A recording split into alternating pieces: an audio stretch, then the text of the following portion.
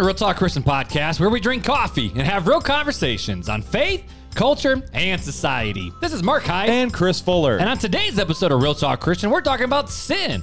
And when we do sin, do we make excuses for it? Because, it's really not that big of a deal. Fuller, you ready? I don't know, but let's go. Let's go.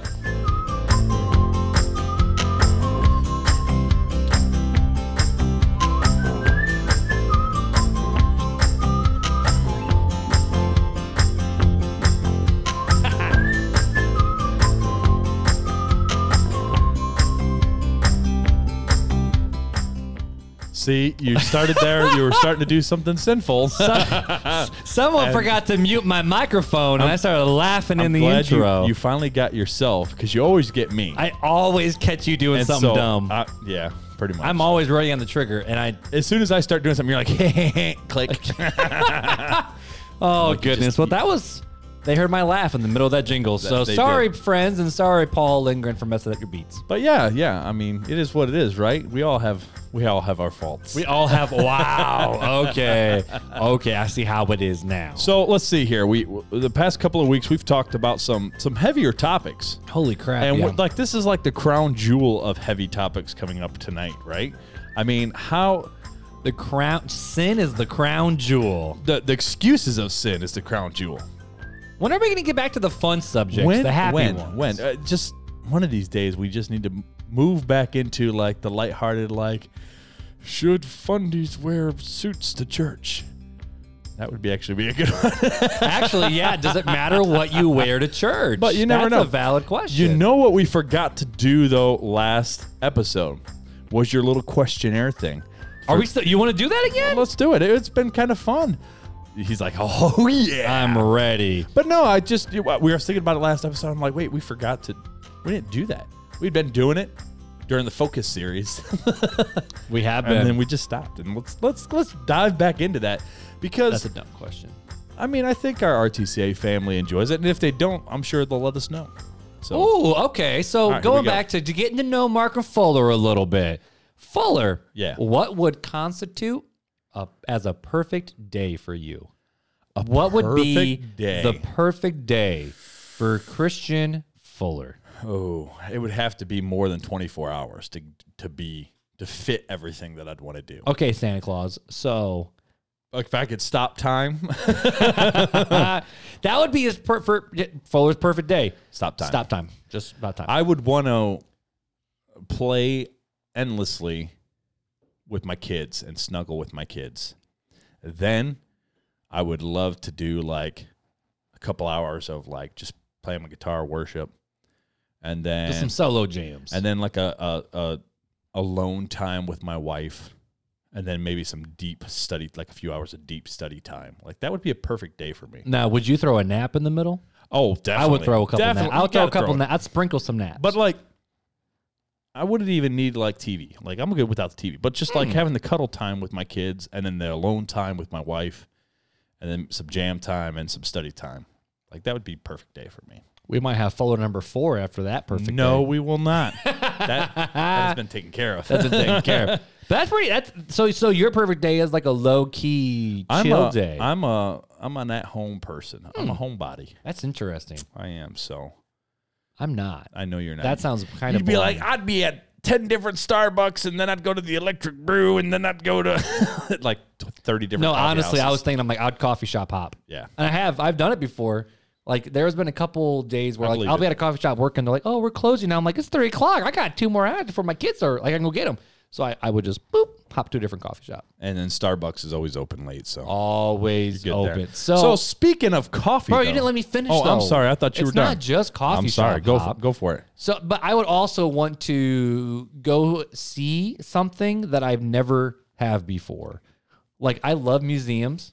And I love walking through tours of places. That's cool. So something I really, really want to do again, I haven't done it since I was a little kid, is go through the South Bend History Museum. Oliver Mansion, Studebaker Mansion, and all those places. That'd be cool. So I would say I'd want to go experience some sort of museum historic thing. Dude, when coffee shop hop. When the COVID thing's over, we just need to get the families together and go to the Science of Industry Museum.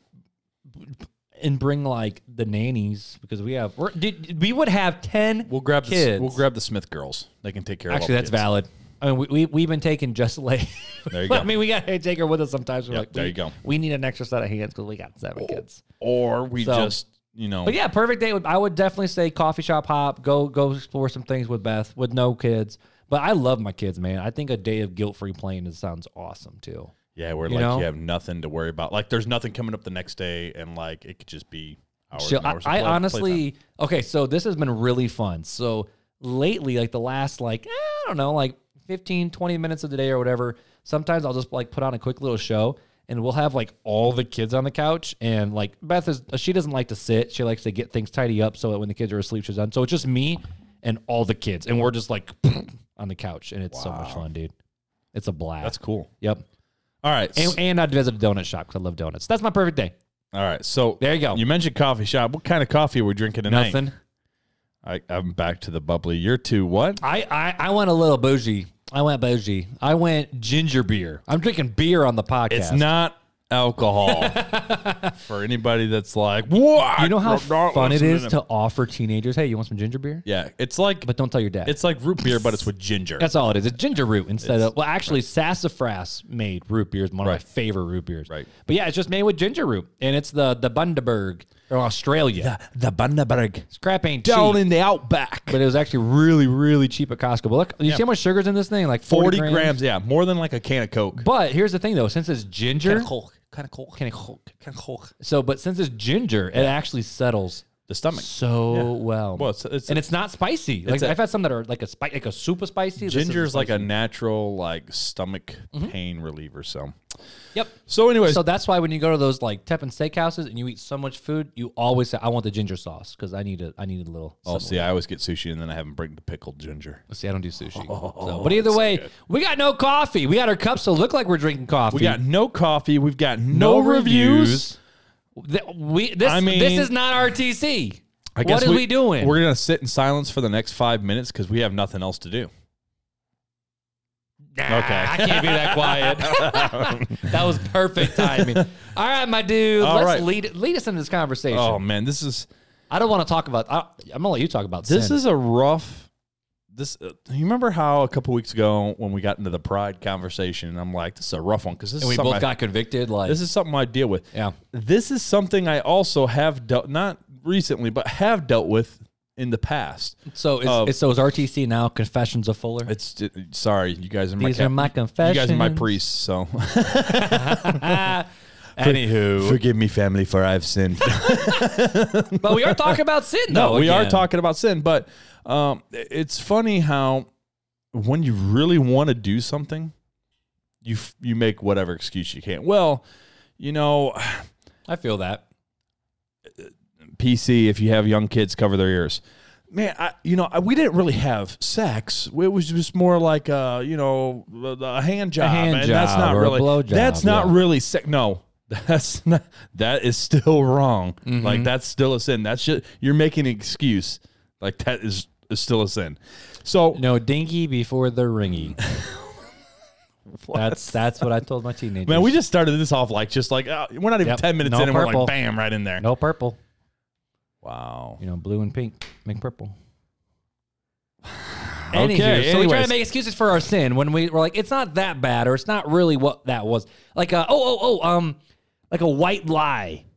It's like, it wasn't a real lie. It was just a white lie. It was an innocent. It was just innocent. Like, it was a joke. I tricked you. It was a joke. It was playful teasing. Which we're working on our 7-year-old with. That should be like, I tricked you, and we're like, no, you lied. yeah, that's a lie. You lied. Sorry. So let's dive into it. It's a bit of a deeper subject, but I think one that every Christian is struggling with or has struggled with. And I will say this: I wonder how many people actually think that much about sin, because in the world that I grew up in, sin was always Like you were so scared of sinning you that you were sneezed like, wrong, yeah. and they're like, "You sinner!" Basically. So there's extremes on both ends. Yeah. But So anyway. let's start off with Billy Graham. What's Billy Graham? Billy Graham. I'm sorry, I just love Billy Graham. yes, you do. He's up there with John Piper. I'm just gonna say it. Thomas Schreiner. That's fair. Schreiner That's fair. I mean, that's fair. Arthur Pink. Yeah, that's fair. So he said, sin then is not a toy with which to play, but a terror to be shunned. So basically he's saying, don't mess with sin. You should stay far away from it. That's what he's saying.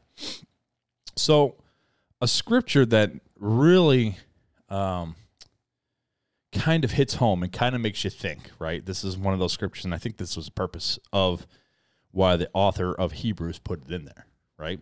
So for those of you who don't know the history of Hebrews, Hebrews was written to Jewish converts, right? They were Christians, and then they were being persecuted, and they were thinking about going back to Judaism.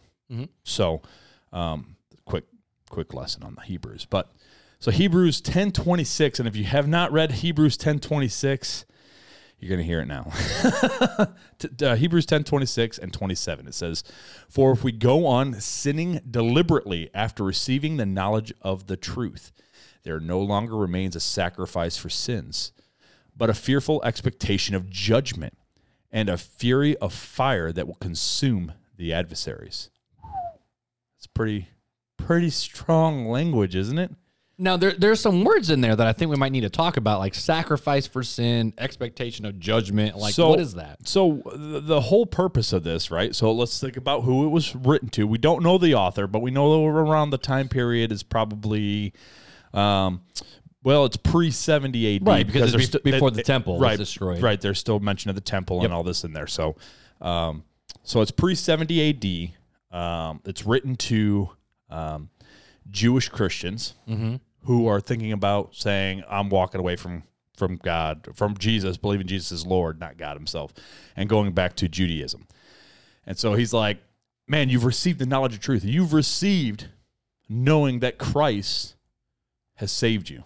Christ is your Savior. He's paid the penance. He's done all this, right? No, he didn't pay the penance. He paid the penalty. Well, yes.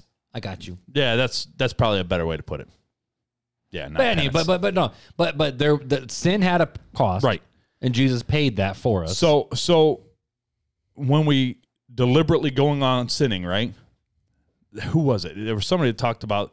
It's almost like you're continuing to expect God to continue to die on the cross for you over and over. Oh, again. yeah. And I forget who said that. Yeah, I don't remember what it was. It was like every time you sin, right? I don't remember the quote was. I mean, but even Paul talked about it, where it's like, I think it might have been Charles Spurgeon. Should we keep sinning so that way grace may abound? And the answer is like, right. And for lack of a better word, heck no. Yeah, I'm pretty sure that's what Paul meant. So when he goes, there no longer remains sacrifice for sins. Okay, so this is where it gets a little sticky, right? This is kind of what we're going to talk about tonight. There's a justification process. There's a sanctification process, right? And there's a scripture, and we're going to go through it tonight, that talks about when you are saved, you become a new creation. When you're a new creation, you don't really continue to live the old way, right? And so now we get back to the Calvinist and Arminianist argument that we've had before. Back there, peoples. And so there's just, it's a very sticky mess. So we're going to kind of work through this, all right? So Hebrews 10:26 through 27, that's the general overview, all right?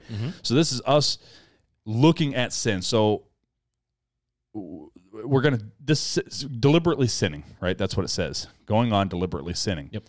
No longer a sacrifice for sins. Man, that's pretty hefty scripture. So why do we make excuses for sin? I mean, you think about it, and an excuse I've heard before is, well, I only look at pornography, but I'm not hurting anybody else. So that's one I hear a lot too. I'm like, it's not hurting nobody. It's not hurting nobody. No. So I mean, it's no big deal, right? Or we all nobody's perfect. We all have faults, and it's like that's an excuse. Or I've even heard people justify their actions of, I did this because because they did this. This is I could not respond any other way. Right. So we want to put the blame on other people versus own up. Right. So why do we make excuses? Well, let's start diving into Scripture, because I like Scripture, and that's just who I am. 1 John 1:6-8. So we are lying if we say we have fellowship with God, but go on living in spiritual darkness. We are not practicing the truth. But if we are living in the light, as God is in the light, then we have fellowship with each other. and the blood of Jesus, his son, cleanses us from all sin. If we claim we have no sin, we are fooling ourselves and not living in the truth, or the truth is not in us, depending on which version you're reading. These are all ESVs, I think. No, NLTs. No, ESVs. I can't remember which one I did. One of the two. Oh, wow. I'm confused, but now. So we're talking about going on living, saying we have no sin.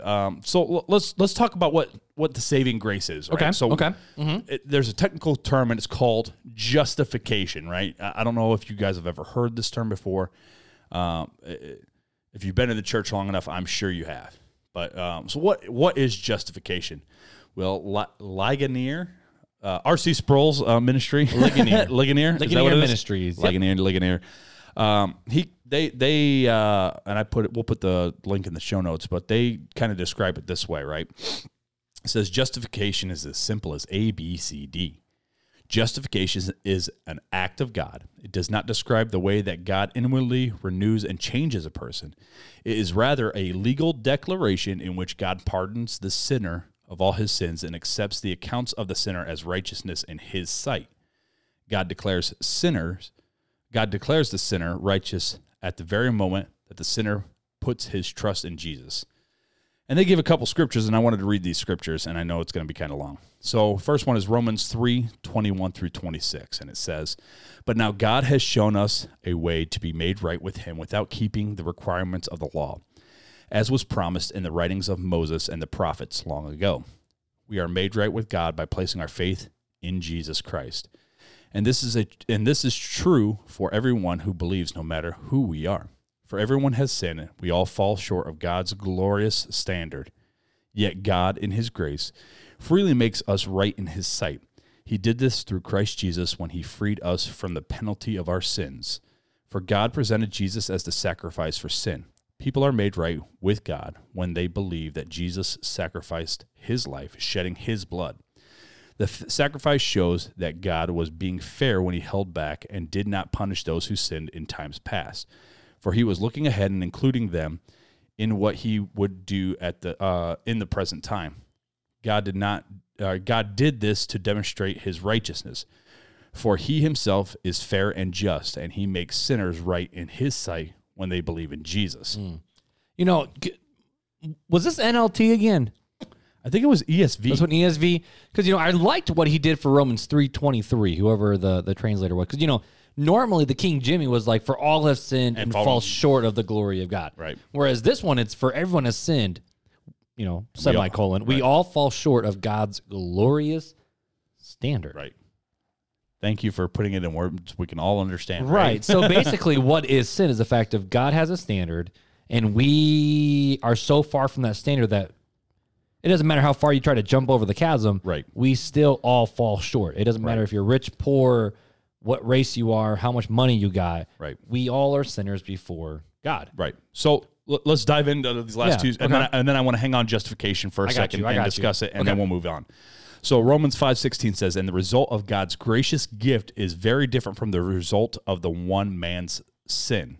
For Adam's sin led to condemnation, but God's free gift leads to our being made right with God, even though we are guilty of many sins." Even though.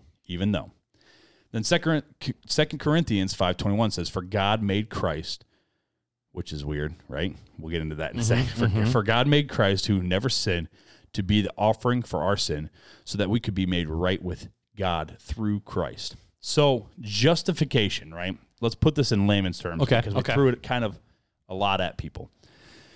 Justification is something that we have no part in. We have no part. God is the judge. We are the person getting ready to be sent to jail or to the electric chair, or however, whatever analogy you want to put on it. And God declares, hey, you're no longer a sinner. You believed in my son, and I pardon you. It's a pardon. We didn't do anything. God, it's an act on God's part, and it doesn't necessarily describe the inward change, the new creation. It's like they said in the Ligonier, it's a legal term. It's a legal declaration. So It doesn't have anything to do with us. That's why it's considered it's a free gift, right? We can't earn it. So that's kind of and basic. Justified. I mean, this is where I think we'll get into more sanctification, where it gets kind of convoluted a little bit, where you have some people where it's like, oh, I sin. I'm not right before God anymore. I need to go confess that sin, whether it's to a priest, whether it's to a friend, whether it's to Jesus himself, where it's like, oh no, God, whenever I sin, which is true, God hates it, and it does separate us from God. Right. But justification is a one-time act where you have put your whole faith and trust in Jesus, and God says, I pardon you. I will not hold your sin on, how's it worded? You are not responsible for paying the bill. Right. You are no longer responsible for paying that debt. It's white clean. Yep. You are a free man. You are able to stand. Right. And justified is literally you do not owe anymore. Right. So it's a one-time deal. So then we go into sanctification, right? Okay. So justification, free gift. We have nothing one-time to do with shot. We got nothing to do with it. We're and saved. that lets us stand before God because of Jesus. Yep. What is sanctification? This is another one of those words that get thrown on. It's a churchy word. It's another Christianese Christianese. Term. We haven't used Christianese routinely in a while. No, we haven't. We used to use that one all the time at the beginning stage of the podcast. Yep. All right, sanctification. Sanctification. So J.W. Byers says this about sanctification. He says, to set apart to a holy or religious use, to make holy or free from sin, to cleanse the moral corruption or pollution, to make holy by detaching the affections from the world and its defilements and exalting them to a supreme love of God. Scripturally and practically, the term sanctification, holiness, purity, and perfection are synonymous. So holiness equals sanctification, that equals purity, that equals perfection. So, yeah. That's kind of a long little stretch. So basically, sanctification, I was always taught, justified is the one-time act that says, you no longer have to pay the penalty for what you owe. Right. And then sanctification is constantly growing to be more like Jesus as you keep living. Right. So salvation and your place in the kingdom, your place in God's family, your place at the table has nothing to do with what you do to be sanctified, but it's the justification that lets you even enter into that conversation in the first place. Right. But sanctification is just what we call the living the day-to-day Christian life. Right. So we're going to get into why it's important. Okay. Here in just a sec. Let's read these. Let's read some Bible. I got some two scriptures, and then we're going to dive into it. So 2 Corinthians 7:1. Because we have these promises, dear friends, let us cleanse ourselves from everything that can defile our body or spirit, and let us work toward complete holiness because we fear God. So that's us doing something, right? Mm-hmm. That's what Paul's saying there. Hey, we got to do this stuff to be holy, make ourselves holy because we fear God. We actually have to. We have to do something. We have to put our money where our mouth is. It's not just saying, hey, I'm saved, I can live with whatever way I want. Mm-hmm. So 2 Timothy, again, Paul 1:9. For God saved us and called us to live a holy life. He called us to live a holy life. He did this not because we deserve it, but because that was his plan from before the beginning of time, to show us his grace through Christ Jesus. Mm-hmm. So this is almost tying the two together, right? Okay. So we're being called to a holy life because of his grace through Jesus Christ. Mm-hmm. So it's kind of a cool thing of how this works. So and we talked about it a little bit through other podcasts, but it's becoming that new creature, that new creation. So justification is something God does. Sanctification is something that we have a part in, right? Okay, so are you saying that we are the ones who sanctify ourselves? No, not so much. Okay. But we do have a part. The sanctification comes to where God goes, hey, I want to work on you. And you saying, hey, I'm going to let you work on me. Mm-hmm. Like, there's a difference between saying, I don't need to be worked on. There's that's that Holy Spirit conviction thing that goes on inside of us as a Christian. That's God doing that part of the sanctification, the renewing of the mind. Now we then come to the point where we go, yes, I'm going to accept and change this or work on this or be shown this, or we say nope and we stifle the Spirit. There's two different paths we can go down. It's very important to know that justification and sanctification go hand in hand. Mm-hmm. Because sanctification is the signs of the fruits of the Spirit. Okay. So you can be justified, but if you don't have the signs of the fruits of the Spirit, are you truly justified? And that goes back to the fruit and the root conversation, where only a good tree can produce good fruit. Only a bad tree. I mean, you can't get an apple from like a pear tree. Right. You know? So this is where sanctification is the complete renewing of yourself, right? Okay. It's becoming that new creation. It's showing the fruits of the Spirit. Coming from the root, justification. And so this is what we're talking about. So when we get into the excuses thing, right? Okay. We're getting more into the disease that's trying to rot out the root. You know what I mean? Uh-huh. So as we make excuses, we allow that disease to infect the root, right?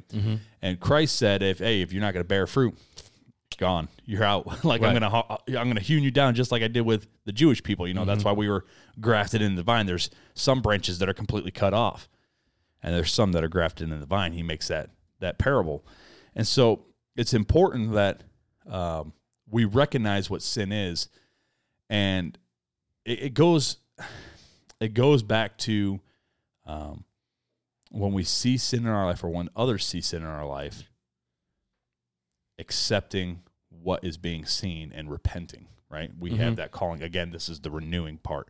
We have to do our part, and that is to repent, which means to turn away from, to not do those things again, to completely abstain and do. So there is a part we can't just, it's not all on God. Right. And you know, and that's where it gets, I think, confusing for a lot of Christians, where it's, okay, so the Holy Spirit's job is to come in and to point us to how we're supposed to walk, how we're supposed to be like God, how we're supposed to be like Jesus. And he's the one who's supposed to be working to constantly renew. But yeah, then we do see passages where it says, work out your own salvation with fear and trembling, constantly renew your mind.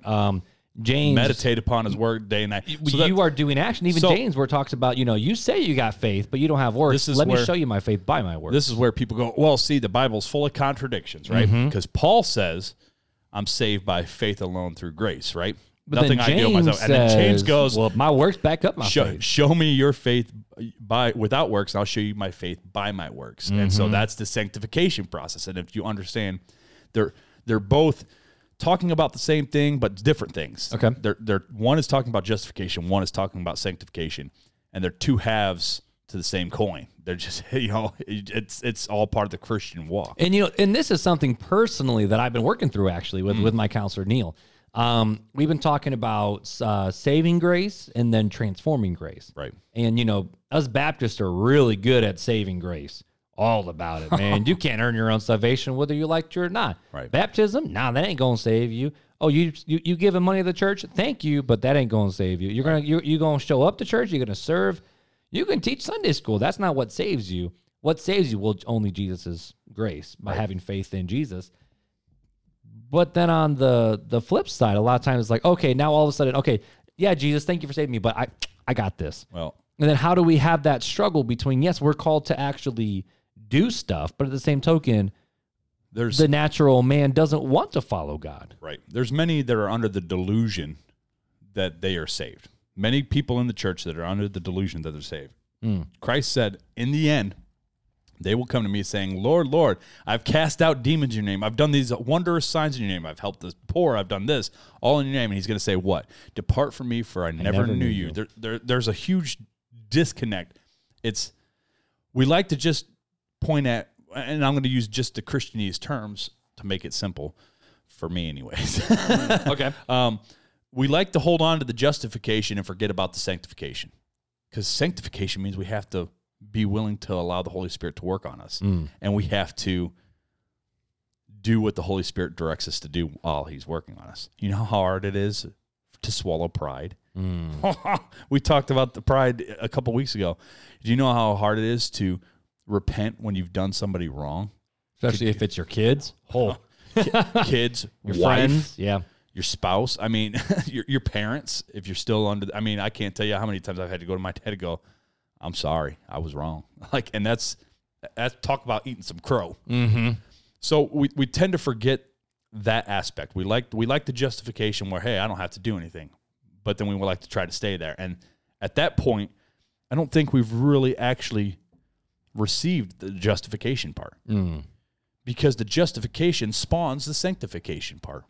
They go hand in hand. They're the same coin. You can't split the coin. It's one coin. So when you take one, the other follows. A new creature doesn't continue to do the things it does. A dog doesn't go return to his vomit. It just doesn't. It's just and that's in Proverbs, right? So when you're saved through grace by faith, not of ourselves, it's a gift from God.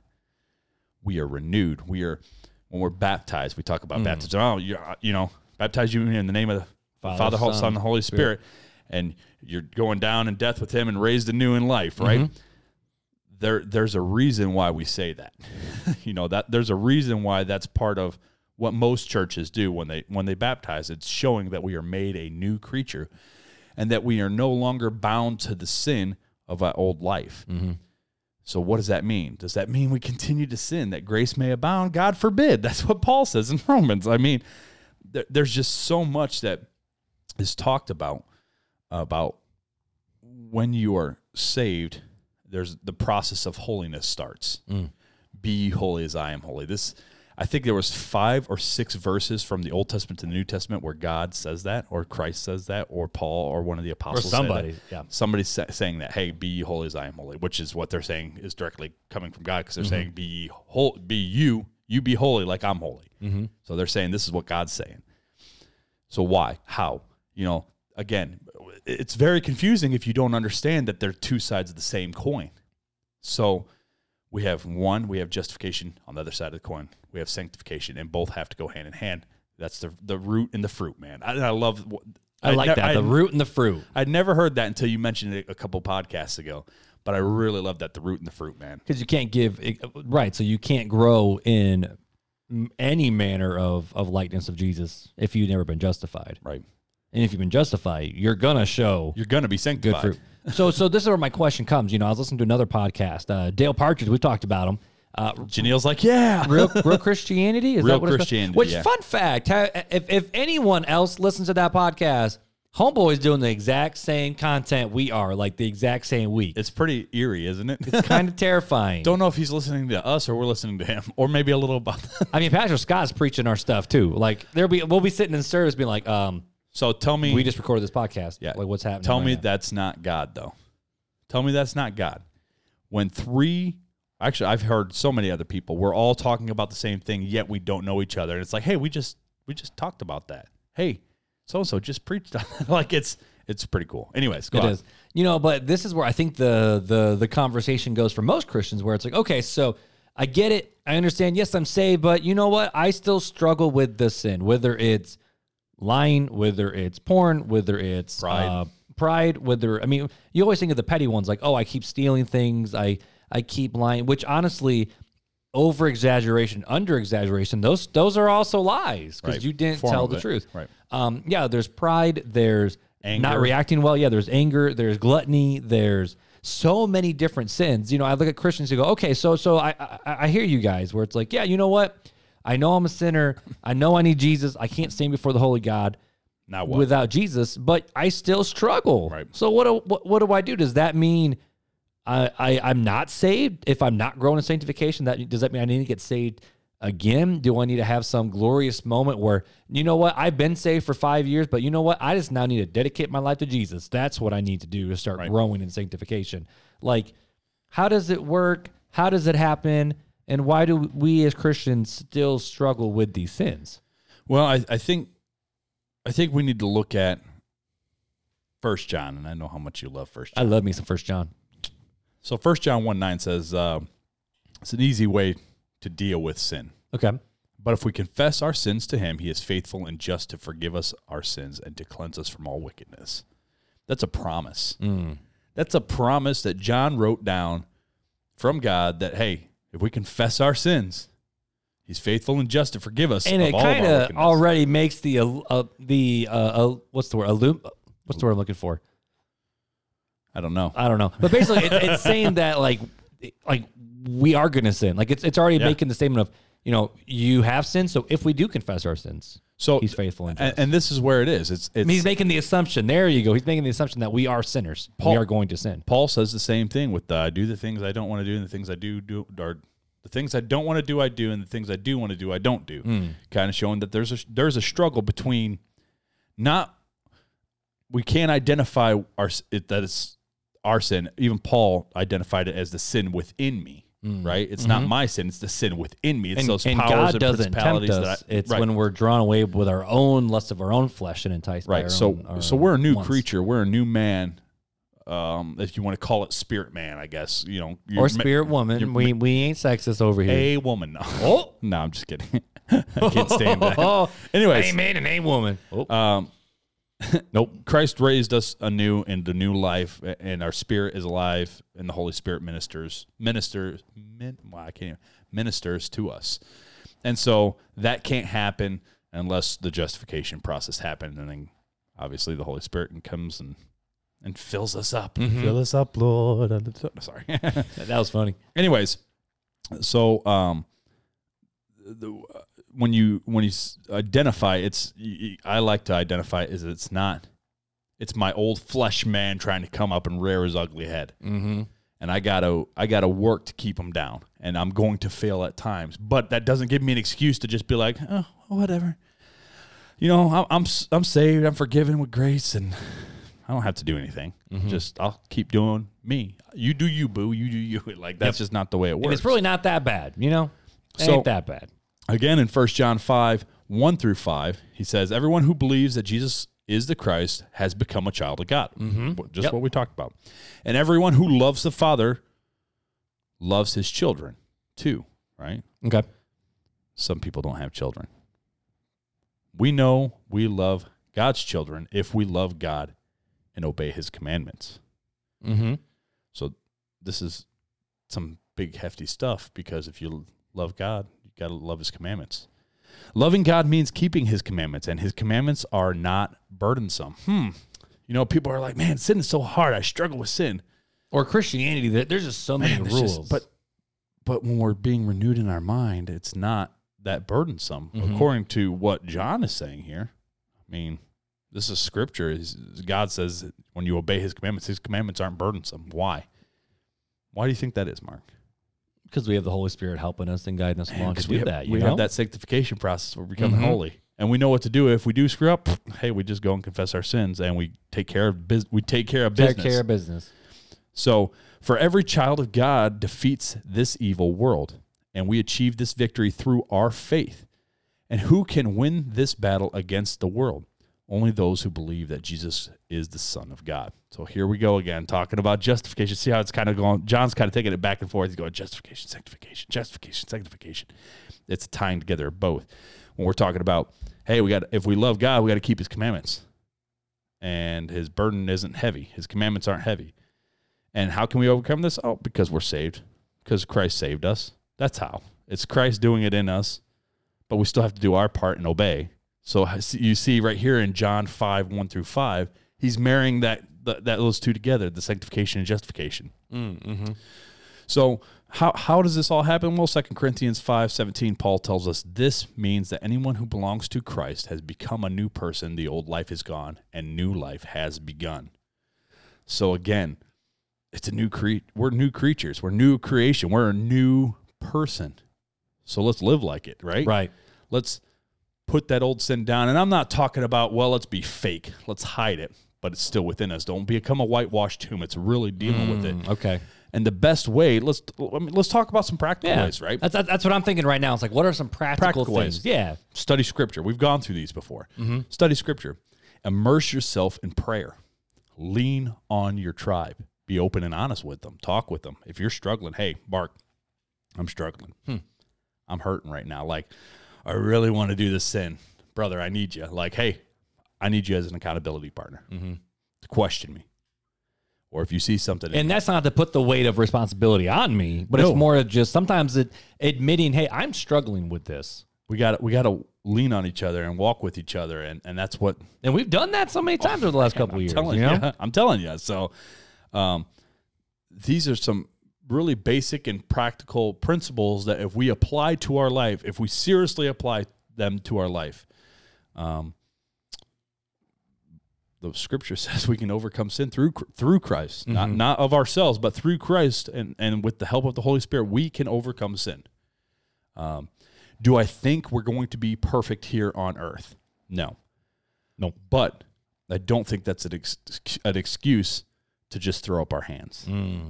That's not an excuse. And be lazy and lackadaisical. Because I think once you do that, I think Christ is going to say, "Depart from me, I never knew you." So. Now, I do think there is a level at which... Oh, here we go. There we go. I think there's a level at which those people who were forgiven bigger sins may be more antagonistic towards those sins. Like, I think of the... I had to look it up, but the passage in Luke 7... Yeah, Luke 7... where the woman came in and cleaned Jesus' feet with the perfume. Right. And everyone was judging her about it. Right. And in verse 47, here, I'm going to go back to 44 now. Okay. Actually, you know what? Let's just read the parable. Jesus answers Simon Peter and said, "Simon, I have something to tell you." Simon Peter says, "Tell me, teacher." And Jesus then tells this parable. 2 people owed money to a certain moneylender. One owed him 500 denarii and the other 50. Neither of them had the money to pay him back, so he forgave the debts of both. Now, which one of them will love him more? Simon said, "Well, I suppose the one who had the bigger debt forgiven." And Jesus says, "You are correct. You have judged correctly." Then he turned the woman, and then he turned to the woman and said to Simon, "Do you see this woman? I came into your house. You did not give me any water to wash my feet, but she wet my feet with her tears and wiped them with her hair. You did not give me a kiss, but this woman from the time I entered has not stopped kissing my feet. You didn't even put oil on my head, but she's poured her perfume on my feet. Therefore, I tell you, her sins have been forgiven, as her great love has shown. But whoever has been forgiven little loves little." And so there might be a little bit of response where, if you see people who are absolutely rescued from certain sins, whether it's alcoholism, whether it's sex slave, whether it's pornography addictions, whether it's lying, whether it's pride, whether it's all these different things, when they've been forgiven, they're able to look at those sins and be like, why would you even mess with that? Right. Like I think of specifically one of my friends, she was married, divorce, husband ended up actually killing himself. But all of the problems with the family happened because of alcohol. He was a bad drunk, absolute bad drunk, and had to separate and then end up taking his life because of it. It was a terrible story. And she's looking at people where it's like, why do you even screw with this stuff? In terms of not even, and she's like, I'm not against alcohol. I'm against the blatant, like, it's mom night. The kids are asleep. I can finally have the wine, or wine for breakfast, just hide it in my coffee cup. Like it's whatever. And it's like, no, alcohol, especially taken to the extreme, has destroyed my family. Why are you even messing with it? And so I kind of look at this situation where it's like, if we have been rescued from certain sins, we're more likely to grow and not even be tempted with that sin. But, if you just dip your foot in the pool a little bit, a little bit more, you almost get sucked in versus vehemently running away, because we don't fully understand what that sin can do to us and what that sin means to God. Right. And maybe my head's going into a wrong direction. But what I'm trying to get at is maybe we make excuses for our sins, going back to this idea, is because we don't fully understand what that sin means to God. We don't fully understand that Jesus died because of your sin, whether it's great or small. We see throughout the Old Testament, I know a lot of people don't like reading the Old Testament, but the more I study the Old Testament, I see how much God despises those wicked people. Sodom and Gomorrah, both destroyed because of their wickedness. Their wickedness in the sexual acts and whatever else they were doing. But I guarantee it wasn't good. Right. It was so bad in the world that God destroyed everybody except for 8 people because he hated sin. God does not tolerate sin. So why would he tolerate it in any of our lives? And then why should we tolerate it in our lives? Yeah, exactly. And and again, we have to be careful, right? Because I can't go, Mark, I see you and you're wearing that purple sweatshirt. That's a sin. I can't believe you would do that. I love purple, though. It's a royal color. But no, it's just an example. But I can't look at you and be like, why would you even drink that alcohol? Yeah, how could I? Your tattoos, how could you? Because now we're getting to the place where this is why if we go back to that parable in Luke, they were judging her. They were pointing the finger. They were saying, look at this woman. How could she just come in here? Because she was, what we presume to be a prostitute. Yeah. And so they're like, how could he let her touch him? Or how could he let her touch him? And like, does he not know who she is and what she does? And and he's like, this is why. This is why she loves more, and this is why she's forgiven more, and she's appreciative more, because she knows what she's been saved from. Whereas you are the whitewashed tombs, and you think you're better. It's kind of like the plank in your. You have a little speck in there, but you have a plank in yours. But we want to point the finger because it's easier to say you done messed up versus I'm a sinner. When we go back to the Speaking Truth in Love episode from way back. Way on back. We'll put that. We'll put the link to that one in the show notes too. But if we go back to that, this is why we say self-examination. You have to examine yourself before you go talk to a brother. So my challenge for our listeners and Mark, you and I, even ourselves, is to really take into serious consideration and really take inventory of where we're at, and pray and beg God to show us our sin. Show us our sin so that we can repent of it and allow the Holy Spirit to work in us to sanctify us. Because that's what it's about. I mean, and then once we do that, hey, we're going to be better off to help others, not to point other people's faults out, but to help them grow, allowing the Holy Spirit to work through us to help them, just like in the process of sin being pointed out in our own lives, the Holy Spirit may use others, which he has for me recently. And I discussed that a couple weeks ago with the pride situation. A friend of mine pointed out that I may be a little prideful. And it caused me, it wasn't fun. It was painful. And sin pointed out to you, it is going to be painful. But then you self-reflect and you repent. And you start looking to God and his word of how to overcome the sin. And you keep stepping. Yep. Don't give up. So yeah, man, that's all I got. That's my final thoughts. Cool. I'm going to end with a quote, a spontaneous quote. Yes. So this comes out of the Barnes. Oh, not Barnes. That was a different one. Easton's Bible Dictionary. When you look up sanctification, this quote's in there. It says, "The more holy a man is, the more humble, self-renouncing, self-abhorring, and the more sensitive to every sin he becomes, and the more closely he clings to Christ. The moral imperfections which cling to him he feels to be sins, which he laments and strives to overcome. Believers find that their life is in constant warfare, and they need to take the kingdom of heaven by storm and watch while they pray. They are always subject to the constant chastisement of their Father's loving hand, which can only be designed to correct their imperfection and confirm their graces. It has been notoriously the fact that the best Christians have been those who have been the least prone to claim the attainment of perfection for themselves."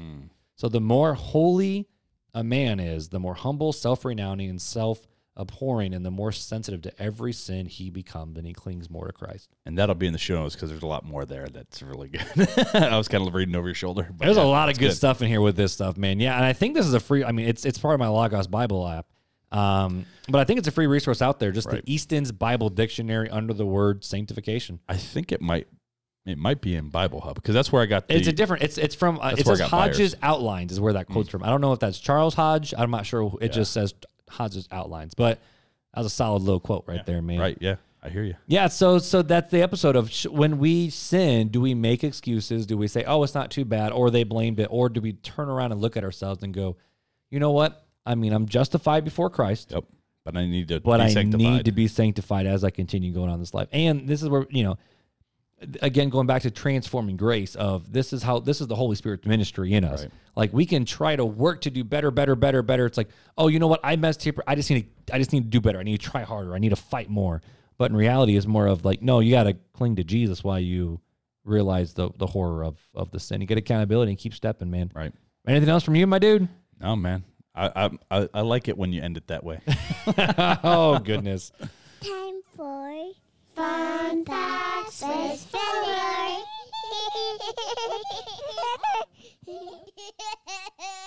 All right, my dude. So, I mean, obviously this was a heftier conversation, but it felt like it was still a good conversation. It was a good one. It wasn't like we weren't at the end going, oh, man, we suck.